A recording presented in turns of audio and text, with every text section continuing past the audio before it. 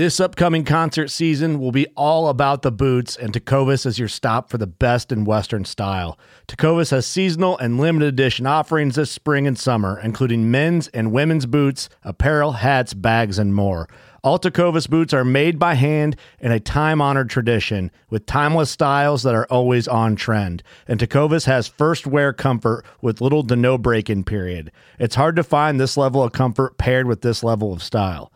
Stop by your local Tecovas store, have a complimentary drink or two, that's WCB style, and shop new styles. The smell of fresh leather and friendly staff are at your service. Many stores even have leather custom branding to make your boots truly personalized. And with regular live music and events, there's no in-store experience like it.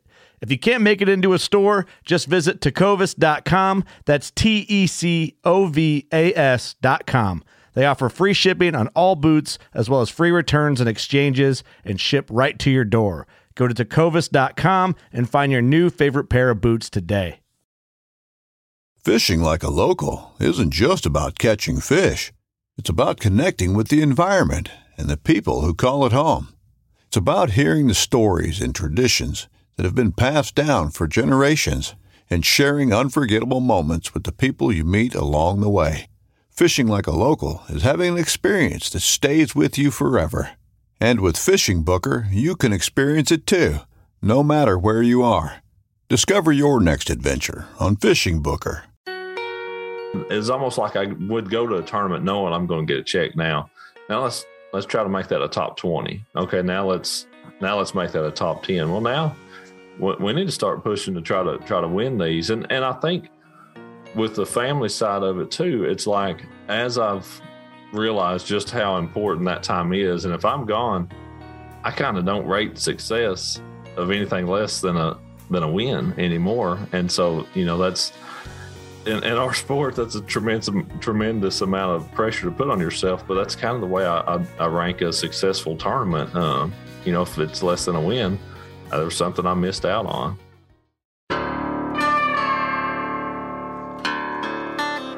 This is the Tom Rowland Podcast.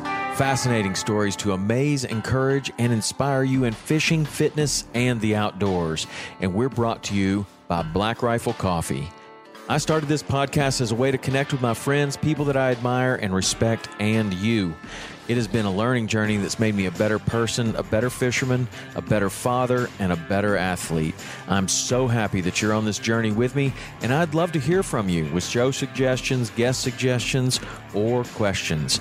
The best way to get a hold of me is through text. You can text 305-930-7346 for the fastest response, but if you prefer to email, you can send that to podcast@saltwaterexperience.com. That's a dedicated email address just for the show.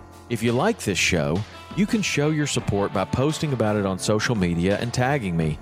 Text the link to a couple of friends that may also enjoy it, and subscribe and leave a 5-star review if you feel like I've earned it. The website is TomRowlandPodcast.com, and that is where everything lives. All past shows, you can go and listen to any show. You can look up all the different shows that we've done, both the How To Tuesdays, the full links, and the Physical Fridays. They all live on TomRowlandPodcast.com. And the social media is Tom_Rowland, ROWLAND, on Instagram, or you can go to our big account, Saltwater_Experience. I hope to hear from you soon. So now, let's get on to today's show. Another day is here, and you're ready for it. What to wear? Check. Breakfast, lunch, and dinner? Check. Planning for what's next and how to save for it? That's where Bank of America can help. For your financial to-dos, Bank of America has experts ready to help get you closer to your goals. Get started at one of our local financial centers or 24/7 in our mobile banking app. Find a location near you at bankofamerica.com/talktous. What would you like the power to do? Mobile banking requires downloading the app and is only available for select devices. Message and data rates may apply. Bank of America NA, member FDIC. Hey everybody, I'm Ott Defoe, and this is the Tom Rowland Podcast. I'm a professional angler on the Major League Fishing Bass Pro Tour and the 2019 Bassmaster Classic champion. All right. Ott, how are you, man? I'm doing good, Tom. I appreciate you having me on, and I've been looking forward to this. I know we've been trying to make it happen for a while. And I'm glad we're finally able to. We have. And I thank you for doing that, because I know that, as a professional bass angler, and certainly with the schedule that you have, days like this are not that frequent, I would imagine. How many days are you on the road? It's pre-COVID. It was like 200 plus days a year. Gone a lot. It's still, in the 150-ish range, I would say. A few less days. Just a few less engagements and things to go to now, but definitely still gone. A whole bunch, half the year or so. Anyway, it seems like so. So pre-COVID, very busy schedule. You were doing more like boat shows, more Bass Pro signings, stuff like that, and then absolutely that's what stopped, kind of. Yeah. A lot of the extra appearance stuff. Kind of the other couple days here, couple day there type things. Have done less of those in the past, in the past year, 2 years or so than what we were doing. Right.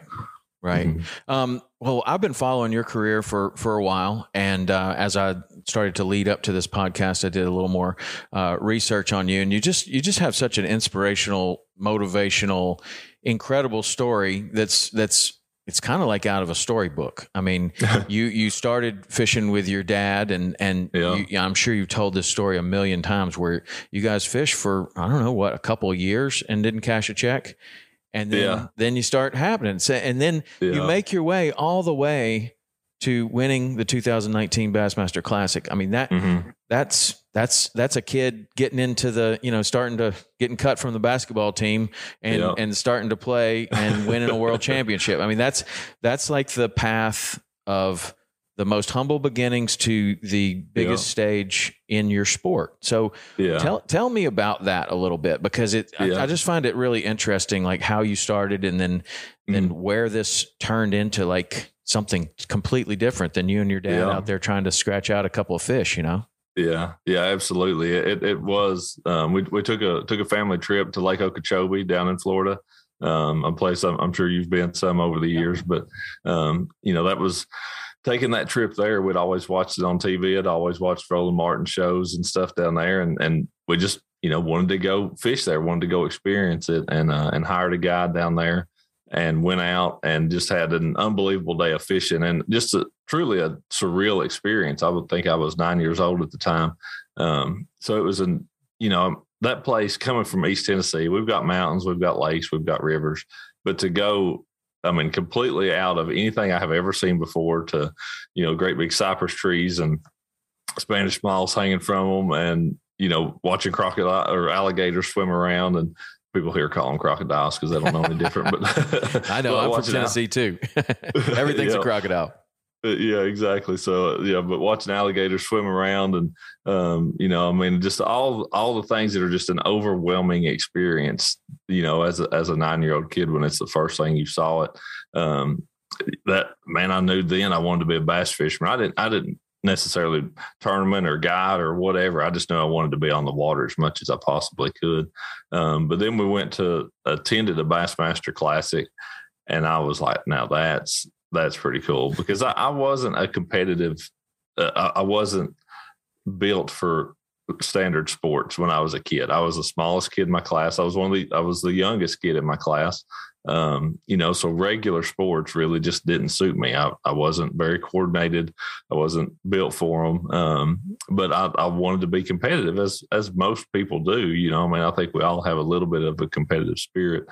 And once I started fishing and saw that there was and watched the Classic to see that competition side of it, I was like, that looks like fun. That's a way to be outside. It's a way to be outdoors in God's creation, and to also feed that competitive side.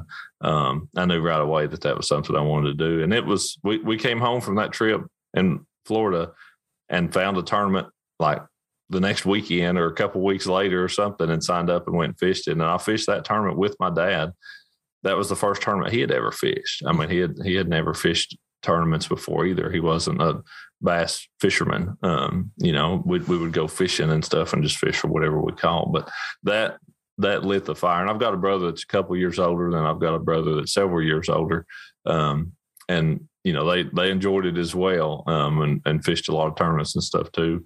And my brother, it's a couple years older, still does fish some and helps run some tournaments. But that was what got it all started. And from there, it was just progression. I mean, I was 9 or 10 years old at that point in time. The next calendar year, I think we fished like 50 tournaments. Really? No joke. I mean, Dad went and counted up at the end of the year. It was 50. So it was something every weekend in the summer, a couple of week, little Tuesday night, Thursday night stuff. Mm-hmm. We hit it full bore. And so he was into it as much as you were. Now, was he into it because he was getting to spend this great amount of time with you? And I don't know, maybe your brother was fishing with you guys too, but did he kind of embrace this activity as a father-son kind of activity, or was he also into the fishing aspect as much? All the above, but largely a father-son activity. And it was because there are two of us as brothers and just one dad to take us. We would have to split up. So like we met some other people that fished a good bit and would fish tournaments. I may fish with that guy this weekend and then fish with Dad the next weekend. And, my brother and I would swap back and forth. He'd fish with him, I would fish with Dad, vice versa. We'd go back and forth. But it was largely a time, a way for us to spend time together. And that having kids now that Abby's 14 and Parker and Lizzie, our twins, are 10, I can see where Dad was at with that, because I love to go to their games and watch them and cheer them on when they're playing basketball and volleyball and all that kind of stuff. But when you're actually the one competing on the team with them, it's a lot of fun. I get to captain Parker and his fishing tournaments when I'm home, and to watch him and his buddy fish together, that's a ball. And I love it. I like it more when he and I are fishing together, and we're fishing in the tournament together. So I totally get Dad's enjoyment of that it was he and I working together, or, me and some of our other friends that we fished with. But it definitely was a thing to do together. Where, and your son is fishing now? Yeah, they have like a lot of high school and junior tournaments. Right. He's on the junior side. And so at some point, you needed to you said you captain him, or at some point you're like I would imagine that you want to fish with your son, but you're coming with, this incredible resume. Do they let you in like little coffee can tournaments and stuff like that? Or is it like, oh, no, no, we're not letting that guy in here? Right. Yeah. There's some that let me, and there's some that don't, even with Parker, even with my son. And I never fish any tournaments around here anymore with, but just buddies that are my age or whatever. I don't do that at all. If I fish a local tournament, I'll fish with Parker. Sure. But there are some that are like more than happy to have me, would love for me to come fish every week, win, lose, or draw. That they wouldn't care at all. Right. And there's some that are, they have the rules in place, or they just, you ask the guy and they're like, we'd really rather you not with your son or not. That's just the way it is. Have you ever thought about like you're starting this when you're young and you had this experience when you're 9, and you and your dad start fishing, and then you fish a whole bunch, and you had nothing to lose. You're learning every single week. Everything is new. If you catch a big fish, it's going to be a huge deal. And now your son comes into it, and he's having the total opposite experience. Like, he's been around this his whole life. He's got your last name. And what do you think the difference is between those two experiences? And have you thought about that or talked to your son about it? Like, does he feel pressure? I haven't thought that much about it. I think Jenny probably does more than I have. But the way Parker is, there's no doubt he has thought about it. Because he certainly favors Jenny. I mean, just in his thought process and his personality and a lot of stuff. Abby, our oldest daughter, she and I are cut from the same cloth. Parker and Jenny are very similar, and Lizzie's kind of just her own mean mix in between. Yeah. She is a very aggressive ball player. They're all very talented. I feel like they're pretty talented, but she's the one that's got the fire. But yeah, I think I do think with Parker's just his demeanor and stuff. I'm sure he has thought about that. I don't, because I don't feel like I certainly don't try to put that pressure on him. I never intend to. I want him to enjoy it because he enjoys it. You know what I mean? I don't want him to feel that pressure because it's, I guess if you think about it, it's completely unfair. I mean, that's Right. not, whatever accomplishments God has blessed me with, they came through a lot of hard work and just his, and in my opinion, I give all that. I mean, for me, I give all that glory to God, but it's been his blessing and through, through divine appointment and through hard work. So I never feel like I try to put that pressure on Parker, but he may him on himself, Right. It's hard not to for a young man. I mean, no matter what they're doing, they're in some way living in the shadow. It's funny. I have 3 kids too, and they're all very different, just like you described. Like one does one thing, one does another. The middle one's kind of in between, and they all and in some ways, like even with wrestling. I mean, I wasn't like a great wrestler. I was probably a mediocre wrestler, maybe one of the best in the state when I was in high school, but didn't continue it on any further. And even just that with my son was he felt pressure. Like, wow. Yeah. Like you did well in wrestling. Now I'm expected to do well in wrestling. And for a while he moved away from it. Like he didn't want anything to do with it. And he moved to a sport that I didn't have any idea. I didn't know anything about. He became a lacrosse player and he just kind of, and I didn't even know the rules of lacrosse. Right. Yeah. And he found that like, okay, this is my thing. And that was really interesting. Yeah. But then later he came back to wrestling, and he certainly has embraced fishing and hunting and all of that as he's matured a little bit. But I think that he certainly felt a lot of pressure early. And it's just an interesting conversation, parent to parent, that, how you deal with those kind of things and how you encourage, but don't pressure. And, it's a fine line. It's a real balance as you're doing that. What have you had those conversations, or has he shown, like a desire to move forward or kind of push it away at times, or? Yeah, both. Definitely. There's been phases of both. It seems like, there's times when I don't ask him much because I don't want to put any extra pressure. But Jenny just be like, what do y'all? I mean, she has asked them all, or they'll be doing something at school of writing a paper on what they want to be when they grow up, type thing. And sometimes he'll say that he wants to be a pro fisherman, and so that's obviously neat to hear him actually say it. And then other times it's, he doesn't have any desire much to go fishing, so that, which is funny to me because at 10, like he is, that was the age where I was just, eat up with it, really, that it really got started for me. Where at like 7 or 8, he was as gung ho about it as he's ever been. So it's, it goes through phases, I think, like it does with kids at that age where, something will get on their mind and they really embrace it for a while, and then they may burn out for a little bit, but they may come back to it. Nice.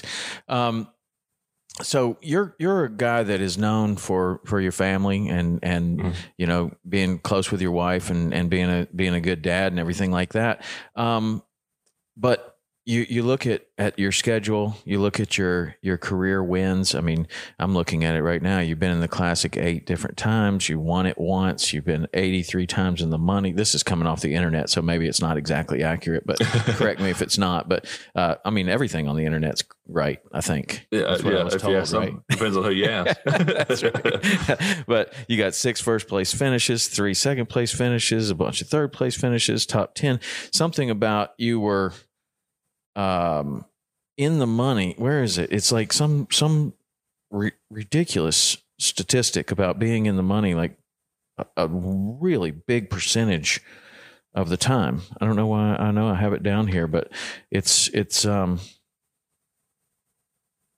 I don't know. You're in the money a lot. You're really there, and for a lot of people that maybe they're saltwater fishermen, they're aware of what goes into being a professional bass fisherman. They're aware that that your guys are on the road for a long time, and but they don't really know what goes into it. For me, I look at it as professional bass fishermen, rodeo cowboys, and professional wrestlers. That's about the most hardcore schedule anybody I see out there, other than maybe an entertainer that's going from concert to concert. But I mean, how do you balance that? Like, that's a really interesting thing to me about how you have managed to balance that and not only be extremely successful in your career, in your fishing career, but also hold it together at home and manage to balance that and thrive with your family. Has that been a balancing act for you? It definitely has. And it's one of those things that, kind of, first I have to say, I have a rock of a wife. I mean, she's unbelievable. I mean, to manage this season of our life, it has gotten to be the very busiest in multiple ways. I mean, with the kids being the age they are, being in sports like they are, that Abby never did really any school sports until just the last couple of years. So that was kind of our first taste in it. The twins were still young enough that they weren't really doing much yet. But now they all three have their own schedules, their own set of friends, their own places that they have to be. So when I'm gone, she basically lives in the car. We're about 25 minutes from where the kids go to school at. So there's a lot of back and forth and back and forth and back and forth, multiple times a day. But number one, that's what I got to say first, that I've got an unbelievable support system and my family and my wife, especially, and our kids. But it grew to that, you know what I mean? So starting out, I was fishing the EverStar series where I'd fish 3 tournaments a year and I was gone for 3 weeks or 4 weeks if I made the championship. Well, then it was 6 and then it was 8 and then it was, stayed there for a while. And then it was maybe 10 or 12. And then, it's to the point now where tournament wise, I think this year I ended up fishing about 12 or 13 tournaments that you're basically gone ballpark a week for. Some a little more, some a little less. And, then as the sponsorship portfolio has grown, it's a couple days here for this one, a couple days there for that one. So it was never like just a brick wall of, I'm gone 20 days this year. The next year I'm gone 200. It grew and grew and grew.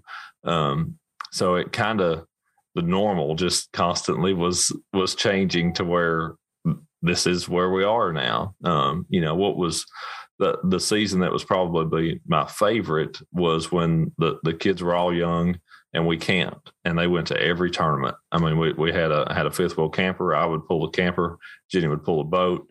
And up until Abby was in like 2nd grade, they went to everything. I mean, there wasn't a tournament they did not go to. And that was certainly my favorite season because just all the places we got to go, the memories we got to have, time spent in the campgrounds in the evenings.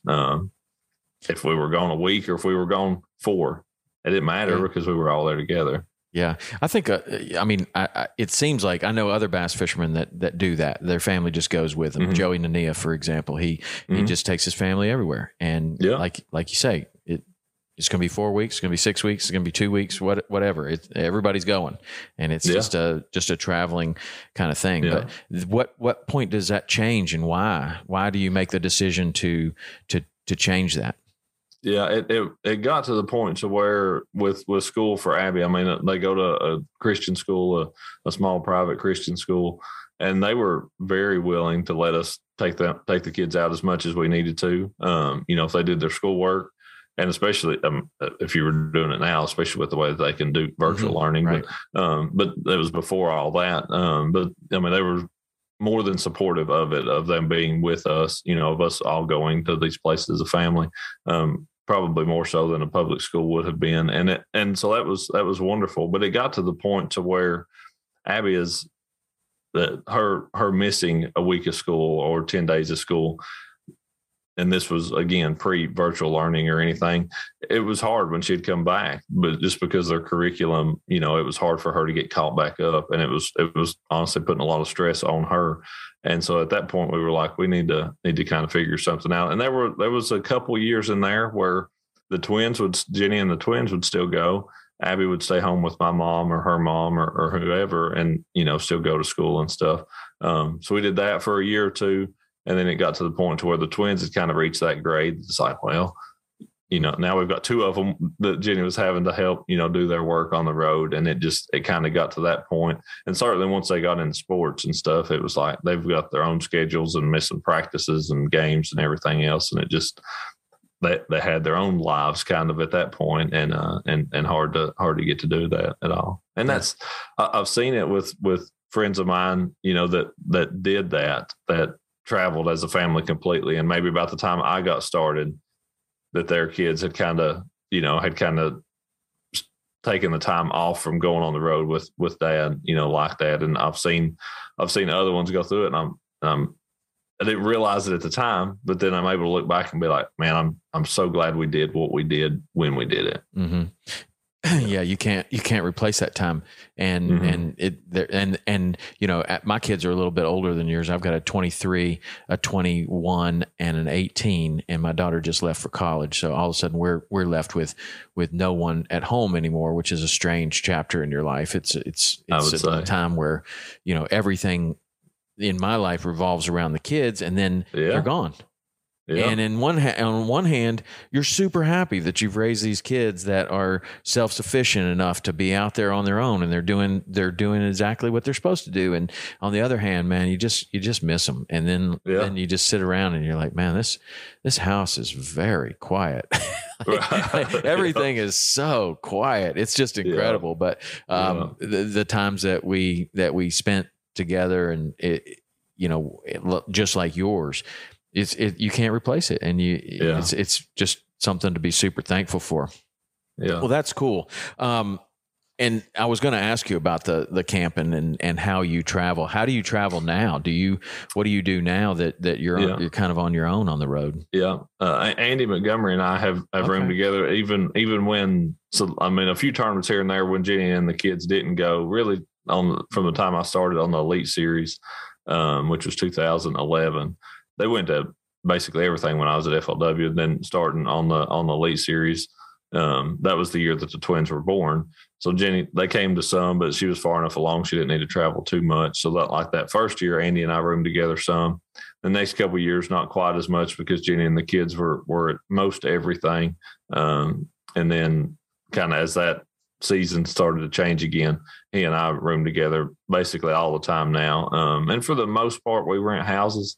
We've gotten to where we like that better. If we can't find something decent, we just do a hotel. But we enjoyed, having a house and having a decent amount of space and good parking. It's usually always safe. And that's kind of the way we go most of the time now. That probably helps considerably to have some sort of a traveling partner. Like I would imagine somebody that's going through a lot of the same kind of stuff. And the Airbnbs have got to have made a big difference, I would imagine, in that lifestyle of being able to rent that house and do it easily and well in advance and find what you're looking for. Where before it's like, it's probably the camper or it's a hotel on these lakes where you never know what you're going to get. Like some of these, exactly. It was you got a buddy that lives in the area, and his uncle's brother's cousin has a house that, they got a lake house they rent over here on occasion where you get over there and nobody's been in it in 6 months, and cobwebs everywhere. So that was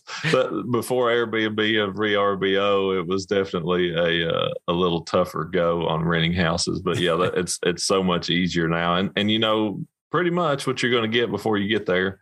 And that's the way we try to go most of the time. It's because a hotel is, it's not that peace of quiet, I had to stay in one for an event I was at this other day. Jenny and I did, and somebody across the hall, opening the door, shutting the door, opening the door, shutting the door. It's just where if you're in your own space, own house, you don't have to worry about that. Yeah, I want to shift the conversation a little bit. We talk about this kind of storybook career where you start from real humble beginnings and you reach the highest stage of that you can, and to me, there's, like the people that you're fishing against, they're all great.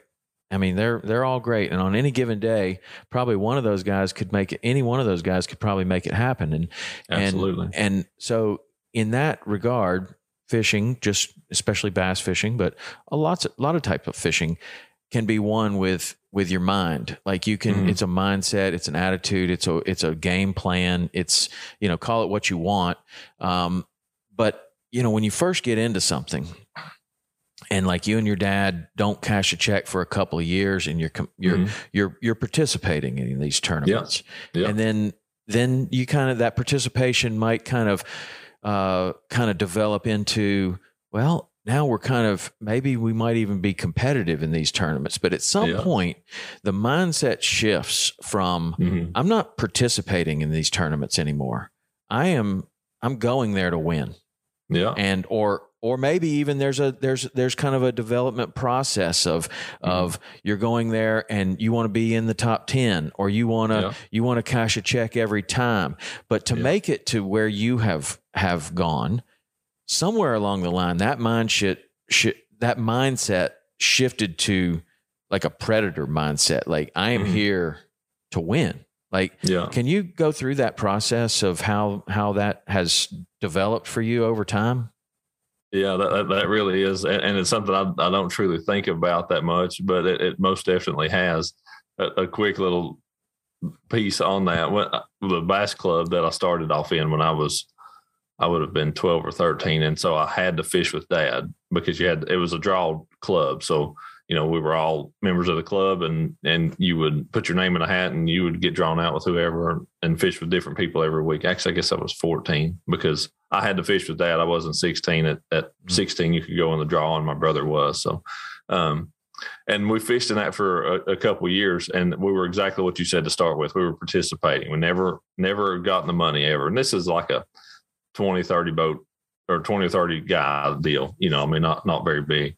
Didn't take a ton of weight to do well in this. And then it shifted to the point of what you were saying where like, okay, you're getting some money here or there. And then it got to the point to where that's all we were doing was winning, about all the time. And one of the guys in that club actually made the comment, said it was a lot better when y'all were just here donating, So, and everybody likes you better. Yeah. So we liked y'all better then.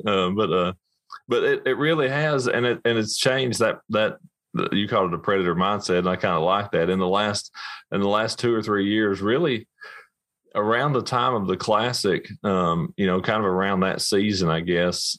And maybe the Classic was kind of the catalyst for it. That event being at home, I would have felt like if I didn't win, I didn't accomplish my goal. And that, I've felt that way for a long time. I want to win every tournament that I fish in. But then that was the year we also started Major League Fishing and the Bass Pro Tour and stuff was 2019. And in those events, I don't know if it's something with the way the format is, if it's the way the structure of the event where you have those cuts and resets and that type of stuff. I feel like if I don't go there, truthfully, and make a top 10, I didn't have a very good, my standard of what is good anymore is pretty high. And I have put that on myself completely. Starting off, it definitely was. I have always, and that I don't know what the percentage is on the check cashing deal that you were trying to look at earlier, but I have always prided myself on getting a check. Like that was, and that comes from the fact I don't need to know it, Tom. I was just I'm just wondering where it went. I know I copied it down here. You were looking for it earlier, but when I started off, I didn't have any sponsors.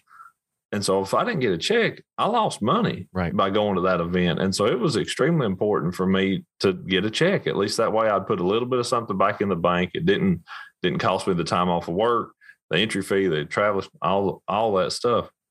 It was very important for me to get a check at every single event. And I got good at that. I got really good at that to the point where I rarely missed one.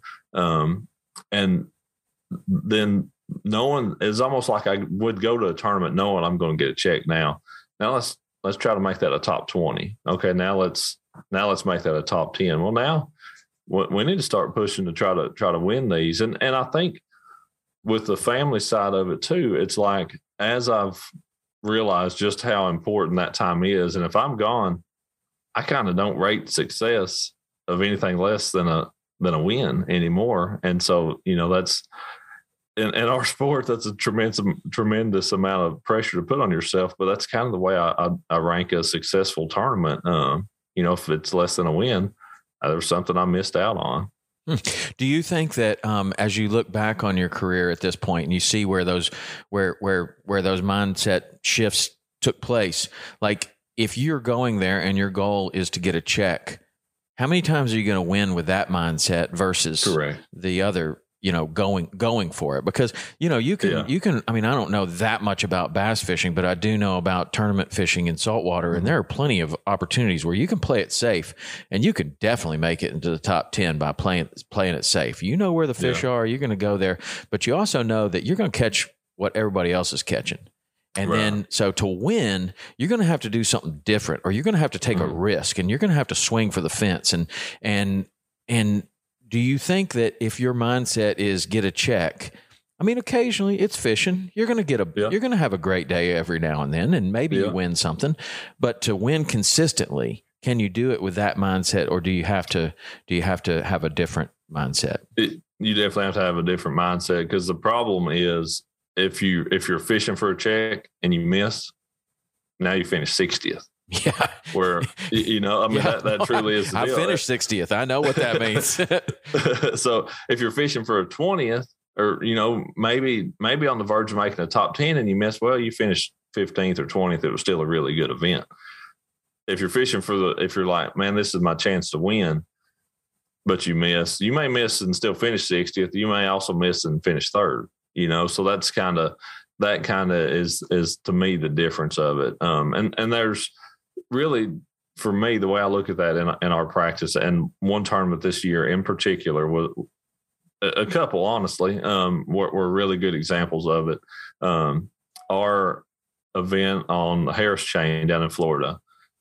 I'll preface this by saying our events now with Major League Fishing are pretty unique. With what we fish with bass on the Elite Series or the Classic, that type of stuff is a cumulative weight. Every day mattered equally. What you caught today added to tomorrow, added to the next day. The total at the end wins. Where ours, we fish 2 days, and then it cuts, and then it zeros. Those 2 days are irrelevant at that point. All you had to do was get through it. You get to the next day, same deal. You just have to get through that day. You make the final day. That last day goes, it doesn't matter. It all resets at zero. So we're unique in the fact that each day kind of stands alone. You got to survive, and then you got to win.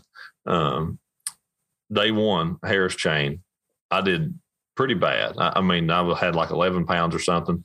The cut was maybe 18 or 20. So I was like 8 or 10 pounds out of the cut. Not that bad, but I wasn't in it. If I go back and catch what I do again, I'm not even going to be close. So I know, and that's kind of where it's like a double-edged sword. I'm so bad off that I don't have to think about it. I'm like, I can totally scrap that. I'm going to do something totally different, because I'm not going to fish that way and try to finish 60th or 50th, or if it was really good, maybe I make the cut barely. I'm going to totally scrap it. I'm going to do something different. I think I'll catch some, but I may not. But if I do find them, I might actually make the next round, or I can still find enough to win the tournament. And that was actually what I did. I went out and I had an unbelievable day, found the best area on the lake, and made the next round, won that, or made it through that cut easily, make the championship, and go out and win the tournament on the final day. So, that's the way that works sometimes. Chickamauga event, I didn't have a very good practice at all. At Harris Chain, I had a decent practice, but Chickamauga, I had a terrible practice. In the first couple hours, I had fished everything that I knew where I could possibly catch one from practice from my 2 days. I had caught nothing. So at that point in time, I pulled the trolling motor up. I just started graphing. It's a summertime tournament, looking for fish out on ledges. And it was like about an hour into the second period. We're about 3.5 hours into the day at this point in time. I still haven't caught any, but I idle across the place, mark a good school of fish. And primarily off that school of fish, I ended up with like a 20th place finish out of that event. So, I had totally written off my practice at that point and just started practice over in the tournament and ended up coming out with a 20th place finish. Which format do you think favors you better? The cumulative over the course of the days, or the new style? I just in our 3 years of this, I've had three wins on the Bass Pro Tour, 2 this season, 1 last. And strictly looking at that success, I would say this format, because with Bass, I'd won the Classic, I'd won the Elite Series, but my wins other than that were in opens or special events or whatever. And I don't know that it would have been any different in a 5-fish format, to be honest, but I enjoy this format better because, like, one of my Elite Series wins, or my one Elite Series win up in Wisconsin, that's a place where a 4-pound fish is a big fish. I mean, that's a big one for there. I caught a 6-pounder one day. Wow. That fish essentially won the tournament for me.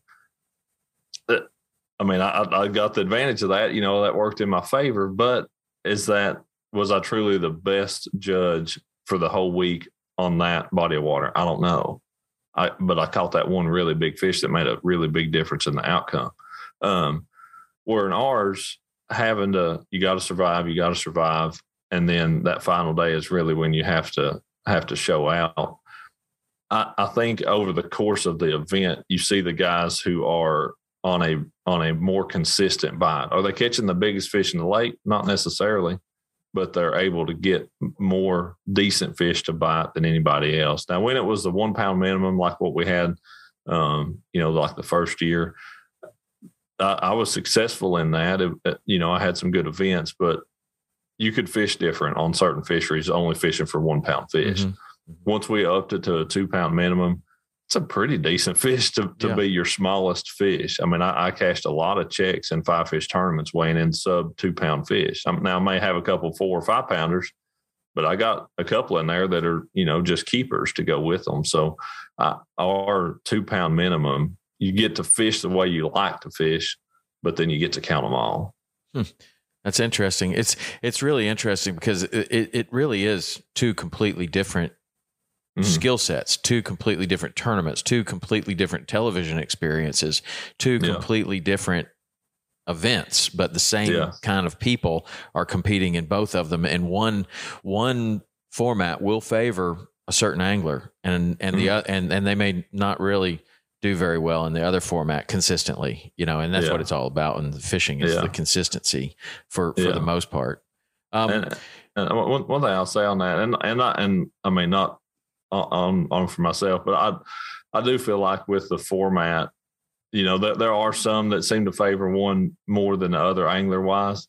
But if you look at the top 10 on our Bass Pro Tour the last 3 years and compare it to when we were, when all of the same guys were fishing on the Elite Series, the names may shift around a little bit here and there, but generally speaking, it's a lot of the same guys. I mean, Jacob Wheeler, Brent Ayler, Justin Lucas. I mean, a lot of those same guys who are in our top 10 were in the top 10 when we were all fishing there, as you know what I mean? So it does, there are some guys that may excel a little bit more here or there, but all in all, it's a lot of the same bunch, I feel like, that are consistently in the top 10 at the end of the year in the points. It's really interesting about that because, what you do and what I do are very different, but that is a very, very, very similar thing where you can go to any tournament, any format, any species, and the same 10 guys are at the top. Now, things will change, and a few of those guys will decide that they don't want to fish tournaments anymore, or they'll have kids or whatever, and they'll drop out, and somebody else will fill their place. But it's really a lot of the same names, and I wonder if you have any perspective on that, since you have been on both sides of that. You were a guy on the outside looking in, saying, "I wonder what those guys are doing. Wonder how that happens." And now you are one of those guys. What's the difference? What do those 10 guys do that other people don't? Yeah. A big part of it is that mental aspect you're talking about earlier, that decision making, and the decision to go for the win or go for the top 10 versus playing it safe. But it's also just thinking ahead of the rest of the field, whether that's looking at the forecast and being like, man, I know on my next day of fishing, we're going to have a heavy east wind. And I need to find a place. I mean, the way the fish are set up now, I've got to find a place that's going to be protected from that. It's going to trash what I'm fishing. So I may, 3 days ahead, I may be over there where it's terrible conditions practicing for the conditions that I'm going to have in the tournament. So it's just that it's kind of that looking ahead type stuff, trying to stay a step or two ahead of your competition, whether that's cold front coming or that's a wind change direction or, a lot of those different factors. But it's really that trying to outthink them more than anything, because we're all pretty physically able to do the same things. We've all got, 4 or 5 graphs on our boat. We're all pretty equally paired as far as our abilities and our equipment. So it really does, a lot of it end up coming down to the mental side of it, of just trying to outsmart the other guys or outwork them, and that's, well, it's usually any of the resources that we're available to, from online mapping and Google Earth and that type of stuff. And just, trying to do better research or once you get to that point, that week of mentally thinking and looking at the forecast and trying to expect what the fish are going to do given the conditions that are coming on, on your competition day is a big part of it. That was one of the questions that I was kind of thinking about asking you, was like, what are you thinking about in practice? And then what are you thinking about the morning of that tournament, and how do those things how do they stay similar? Or how do they change, or like, what are you thinking about? What are you thinking about on the morning of one of these big tournaments? Yeah.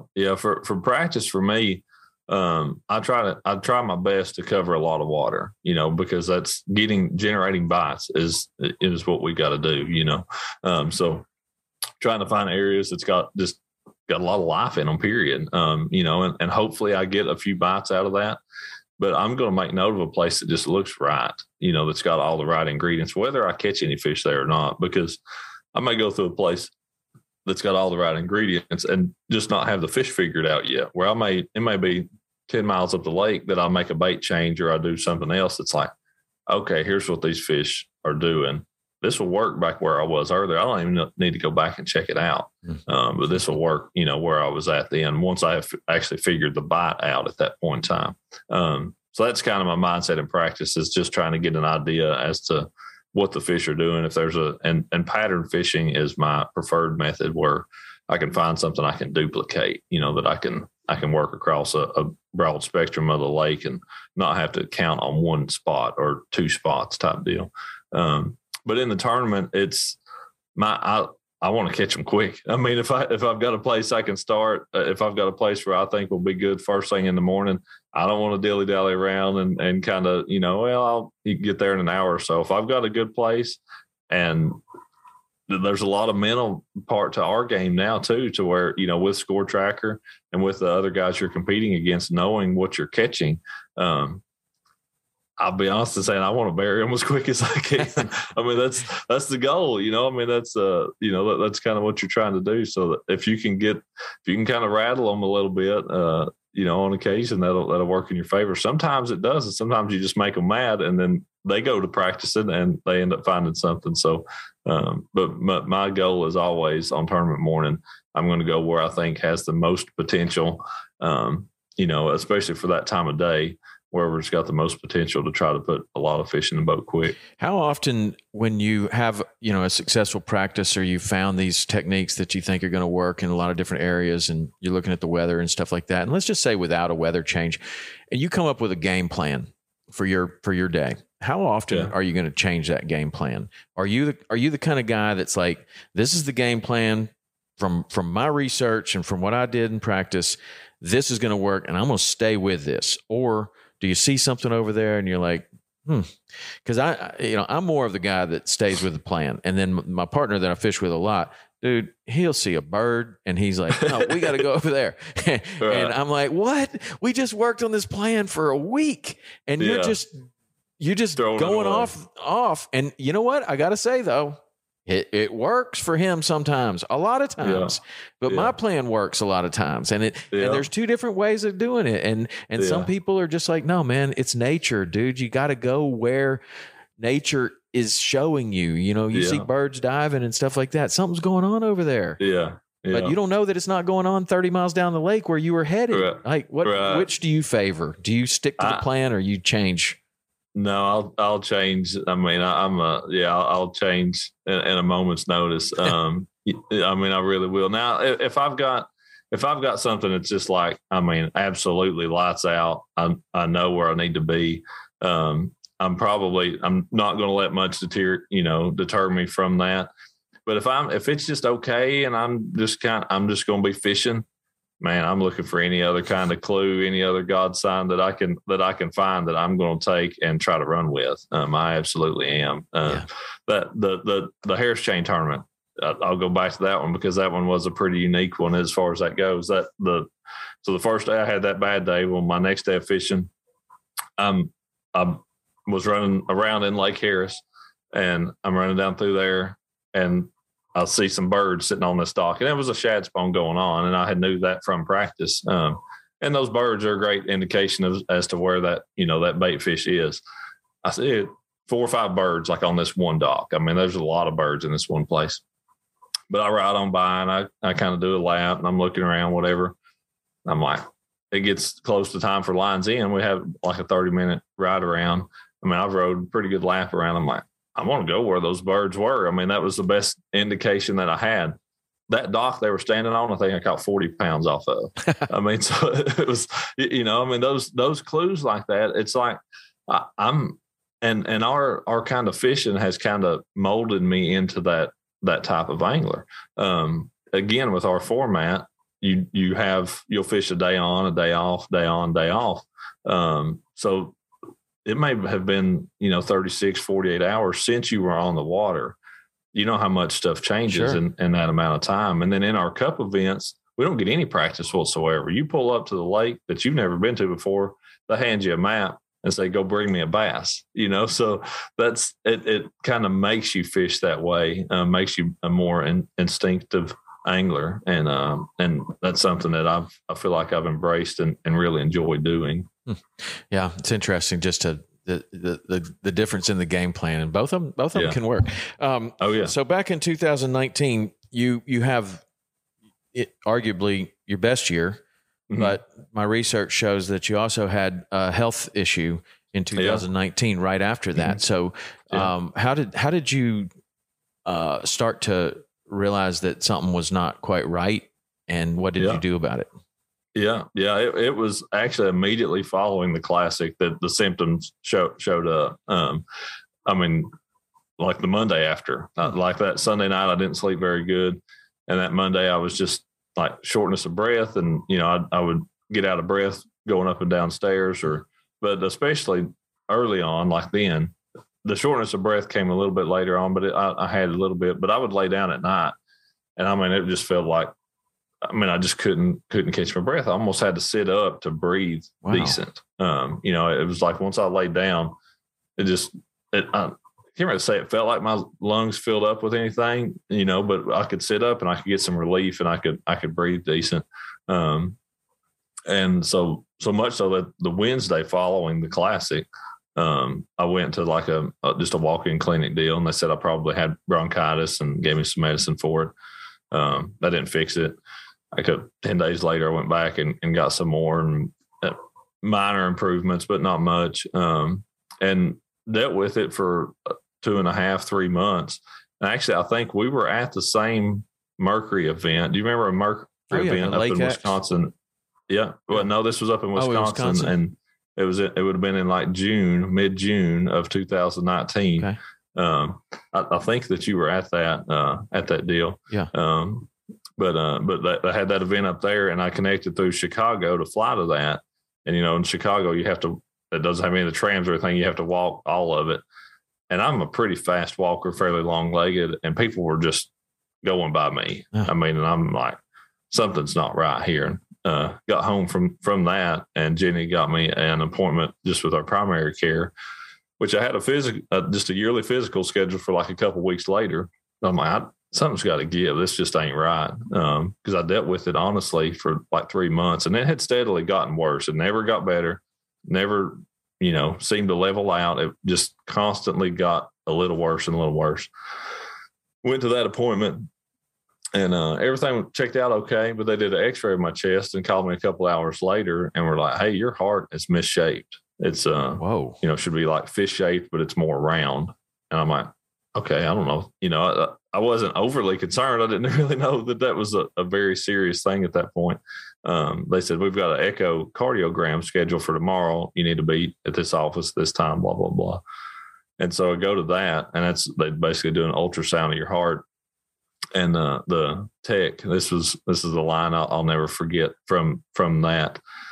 The tech is, moving that wand around and, doing pictures of my heart and checking stuff. And he says, anybody ever mention anything about you having a murmur? And I said, no. He goes, I said, what's mean? That's not what you want to hear from your pilot or your doctor. Right. He said, well, no, there's definitely reason for you to feel what you're feeling. I'm like, okay. I'm not crazy anyway. And he's like, I can't really say any more than that. Your doctor who reads this will actually have to be the one to tell you, what's going on. So, and that call came the next day. And yeah, they told me then that I had a torn mitral valve. I didn't know I had a mitral valve, but I had a torn one, and it was letting more blood go the wrong way than it was the right way, which was causing it to go back into my lungs, which is what was causing the shortness of breath and stuff. So that was, what was the fix?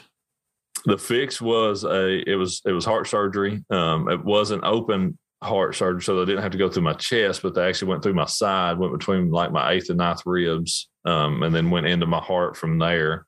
And actually repaired that valve. They didn't have to replace it or do a mechanical or anything like that. They were actually able to replace my own valve or repair my own valve, and then put a band around that artery to make it fit what size the valve was now. So, a mechanical or an artificial valve or anything like that has a 10, 20, 30 year lifespan.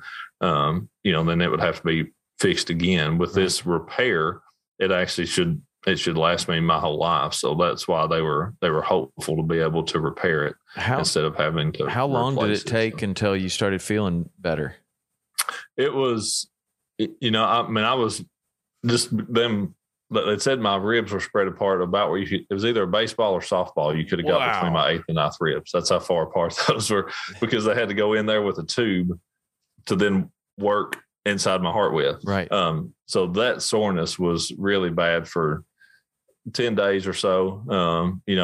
Like the first day to do that with my arm was just excruciating. Well, the next day I could do that, By 4 or 5 days I could touch the top of my head, but that was the soreness. But being on the heart bypass and all that stuff, it wipes you out. Energy level and stuff for a week and I spent like 2 nights in ICU, 1 night in a regular room, and then I was able to come home. But for that first week at home, to get up, go, to the kitchen, eat a little bit of breakfast, I was ready for a nap. Wow. that was it. And by the time the second week had ended, I could walk around, I could walk outside, and I could move around a little bit before having to have some rest. By about the 20th day, 20th day, something like that, me and a buddy of mine went fishing for about 3 or 4 hours, and then I come home and slept. But at like week 5, I fished a cup event, which was that was pretty rough, but I got through it. Week 8, I fished red crest, and that was rough, but I got through it. By week 12, I was pretty close to normal. I remember at Red Crest that we had the first day of practice was on a Sunday, and we always have our fishing church on Sundays, but we have it early. And I got up early. I went to that. Then I'd practice till like 6 o'clock or something. So, it had been a 14-hour day or something for me. I didn't get out of bed till the next morning till like 9 o'clock. Wow.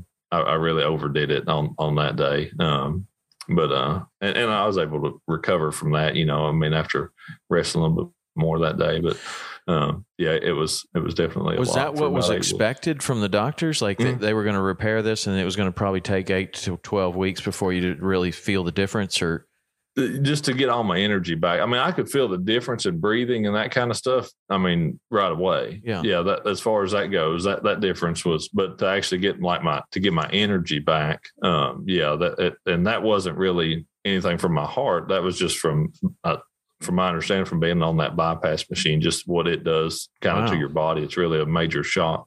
I guess, to your body. And so how you feeling these days? Oh, it's everything's all good. Yeah. 100%, even better. Yeah. Oh yeah. Yep. Fish better watch out. Everything's good. Yeah.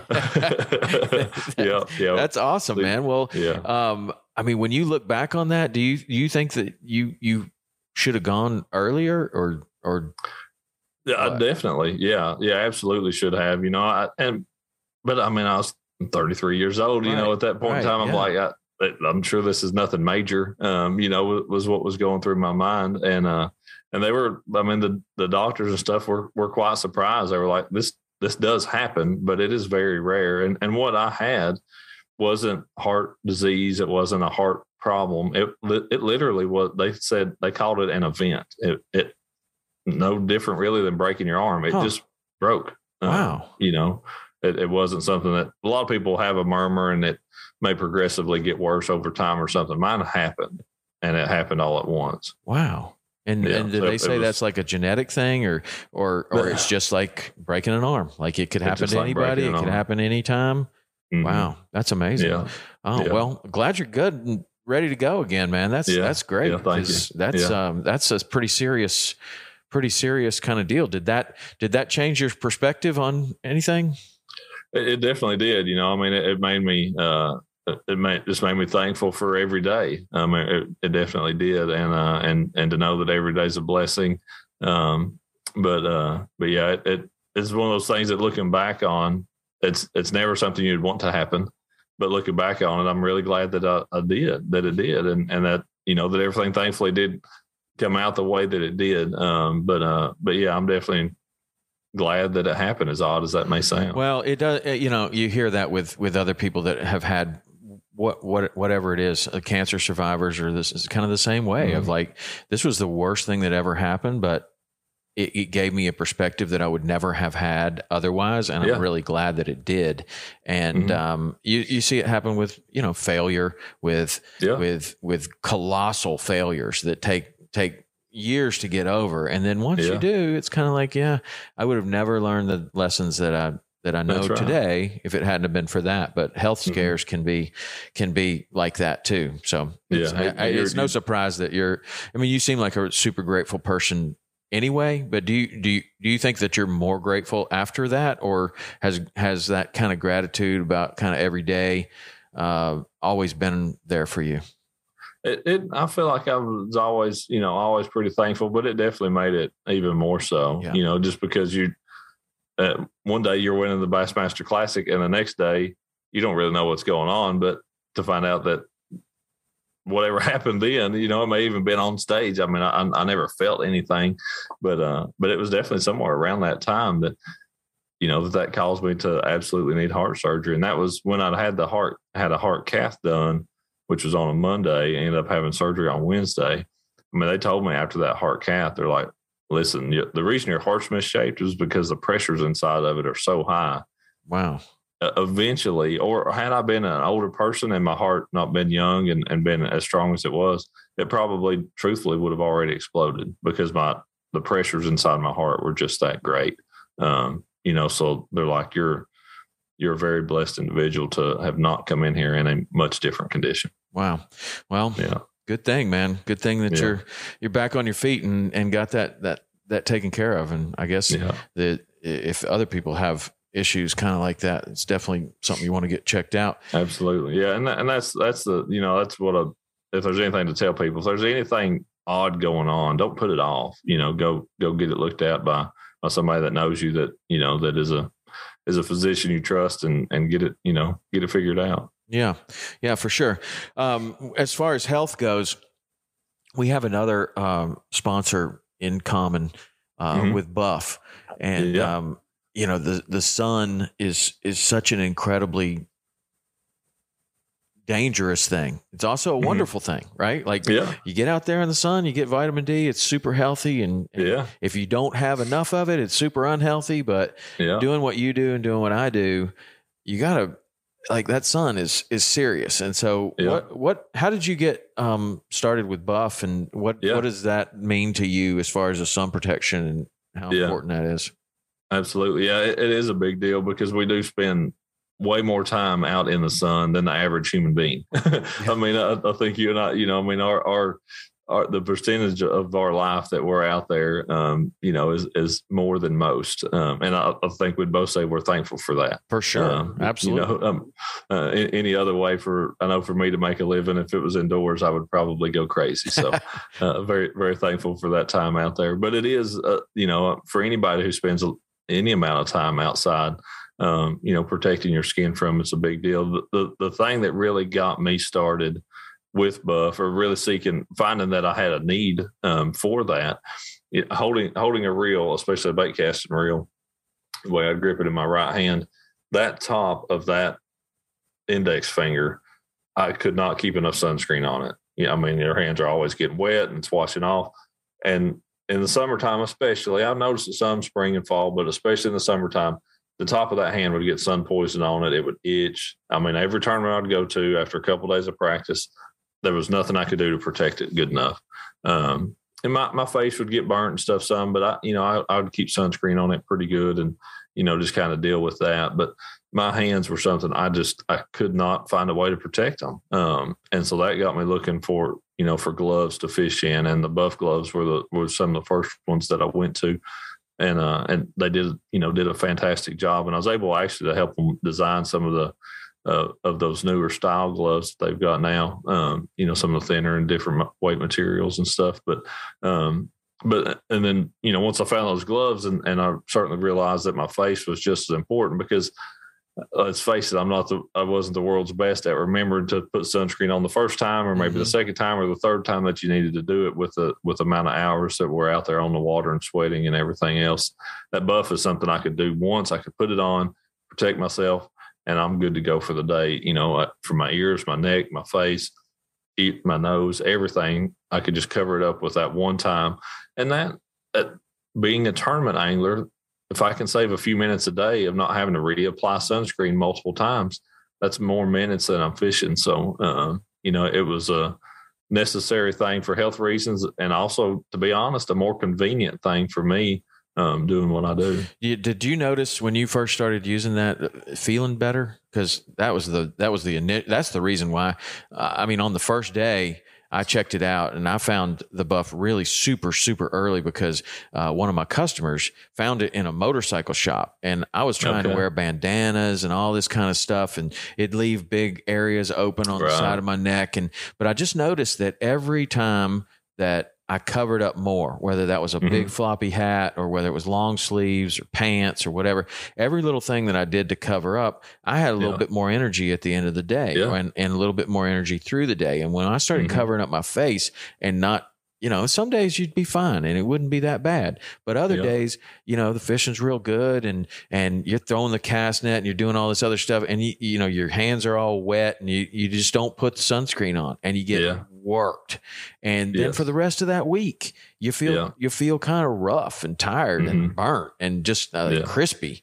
And when I put that buff on the first time, I was like, wow, I feel a lot better at the end of the day. And that's, for me, anything that I try and that I stick with, it usually comes down to, did it make a big difference in the way that I felt? Like, did I notice that? Like, right. It's kind of like stepping into the air conditioning and you're like, oh yeah, it's way better in here. That's right. You know what I mean? Like, it's not like I kind of think it might be a little bit better. It's like all of a sudden you're like, whoa, this is different, Does it make you feel different like that? It definitely does. Yeah. And it's what you said there, one day you may notice it or not. But so many multiple days in a row on the water, if you go out and you get burnt, well, then you go back to work the next day. That's what you think it looks cool because you can show off to your buddies that you spent the weekend and, spent Saturday afternoon in the sun. But for us, being out there all day long, day after day after day, you can't do that on top of itself, because then that's all you're going to feel and you're not going to be able to concentrate on what you need to be concentrating on. So, and it is, even at the end of the day, just that one day, I feel like you've got so much more energy. And that's, I pretty much always, summertime, I'll fish in long sleeve shirts. I do use the fishing shorts, but from my knees up is covered basically. So that's kind of the way that I pretty much go. And it is, just have less of that sun beating on your body. And it definitely does take a little less out of you by covering yourself up that way. That's awesome. Yeah, for sure. For me too. So you have a foundation, right? Not a foundation, but through Buff that we've doing a deal, kind of a special thing with some custom buffs. That a deal that Casey there had kind of started up for us. But doing a deal with a custom buff there of a buy one, give one. So the give one is going back to student anglers. High school fishing, bass fishing, especially tournaments and stuff, has grown to be a really big thing. And this is a deal where for every buff purchased, we're going to give one away to one of those high school anglers. Oh, that's cool. Just to be able to pass those on to them. Yeah. It's a really, really neat program that we kind of got structured with them, and it's going really well so far. Oh, that's cool. That's really cool. So I just want to ask you a couple of questions right at the end of this, and I appreciate your time so far, but everybody's got not everybody. Some people have none of this, but I'm assuming that you probably do. You got non-negotiables, things that you're going to do or not do in the course of a day. I'm wondering if you thought about, a couple of your non-negotiables. When you wake up in the morning, these are things that are going to get accomplished or that you're never going to do. It could be, I'm not doing that. What are some of your non-negotiables on a daily basis? That's interesting. Well, the thing I always try to start my morning with is when I open up my phone is to read a verse of scripture. I mean, that's my first. I try to make that my first move every single day. I don't always succeed in that, but that's kind of my go-to thing is to look at that. Man, as far as any kind of non-negotiable, that's a pretty tough question. I'm trying to. Is this in fishing or is this in life or is this in anything? Could be anything? Both. Yeah. Man, that's can't really even think of anything else to kind of go along. You hit me with a pretty deep one right there out of the blue. Just to be, to be a good person, to be a good husband, be a good father, as best I can. That's those are what I strive to do every single day. Yeah. Nice.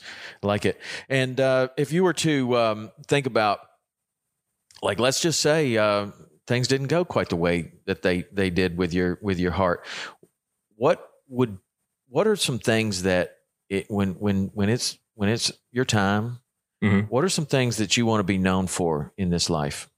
Yeah. Kind of what I was, saying there a little bit. Number one, to be that I was a Christian, that I loved the Lord, and that I tried to bring others to Him. That I was a good husband, a good father, and then as professional wise, just that I played the game the right way. That I did everything the way that you were supposed to. I respected others the way I'd want to be respected on and off the water. I think that's as much as what you could ask for. That you treated other people the way you'd want to be treated. And, there was really nobody that I ever intentionally wronged. If something happened, that I tried to ask for forgiveness and move on from it. But, that I always tried to play the game the right way. I think that's more important than how many trophies you end up with. Just having the respect of your peers is a really big thing. Nice. I like that. Mm-hmm. And do you have what's your vision for the future? Man, I would love to see, for our sport, I would love to see it grow to be as popular. It is popular. I mean, it truly is. There's more people that fish than do anything else, as far as any other kind of sports. I mean, that participation-wise, more people participate in fishing than all the other sports individually, a lot of them combined.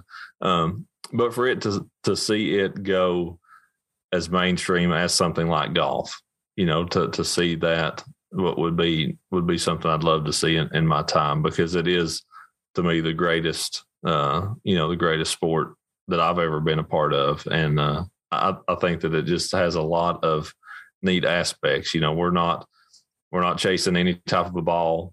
Our target's always moving. literally. Yeah. You know, most of the time, unless it's on a bed. But yeah, it's always moving. It's always somewhere else, and you can't even see it most of the time. I mean, we're fishing for something that up until some of the sonar and stuff, you're just expecting the fish to be over there. You know what I mean? So that's the neat thing with it. I just think that it has so many variables. It's outside, and it's getting to enjoy God's creation. Right on, man.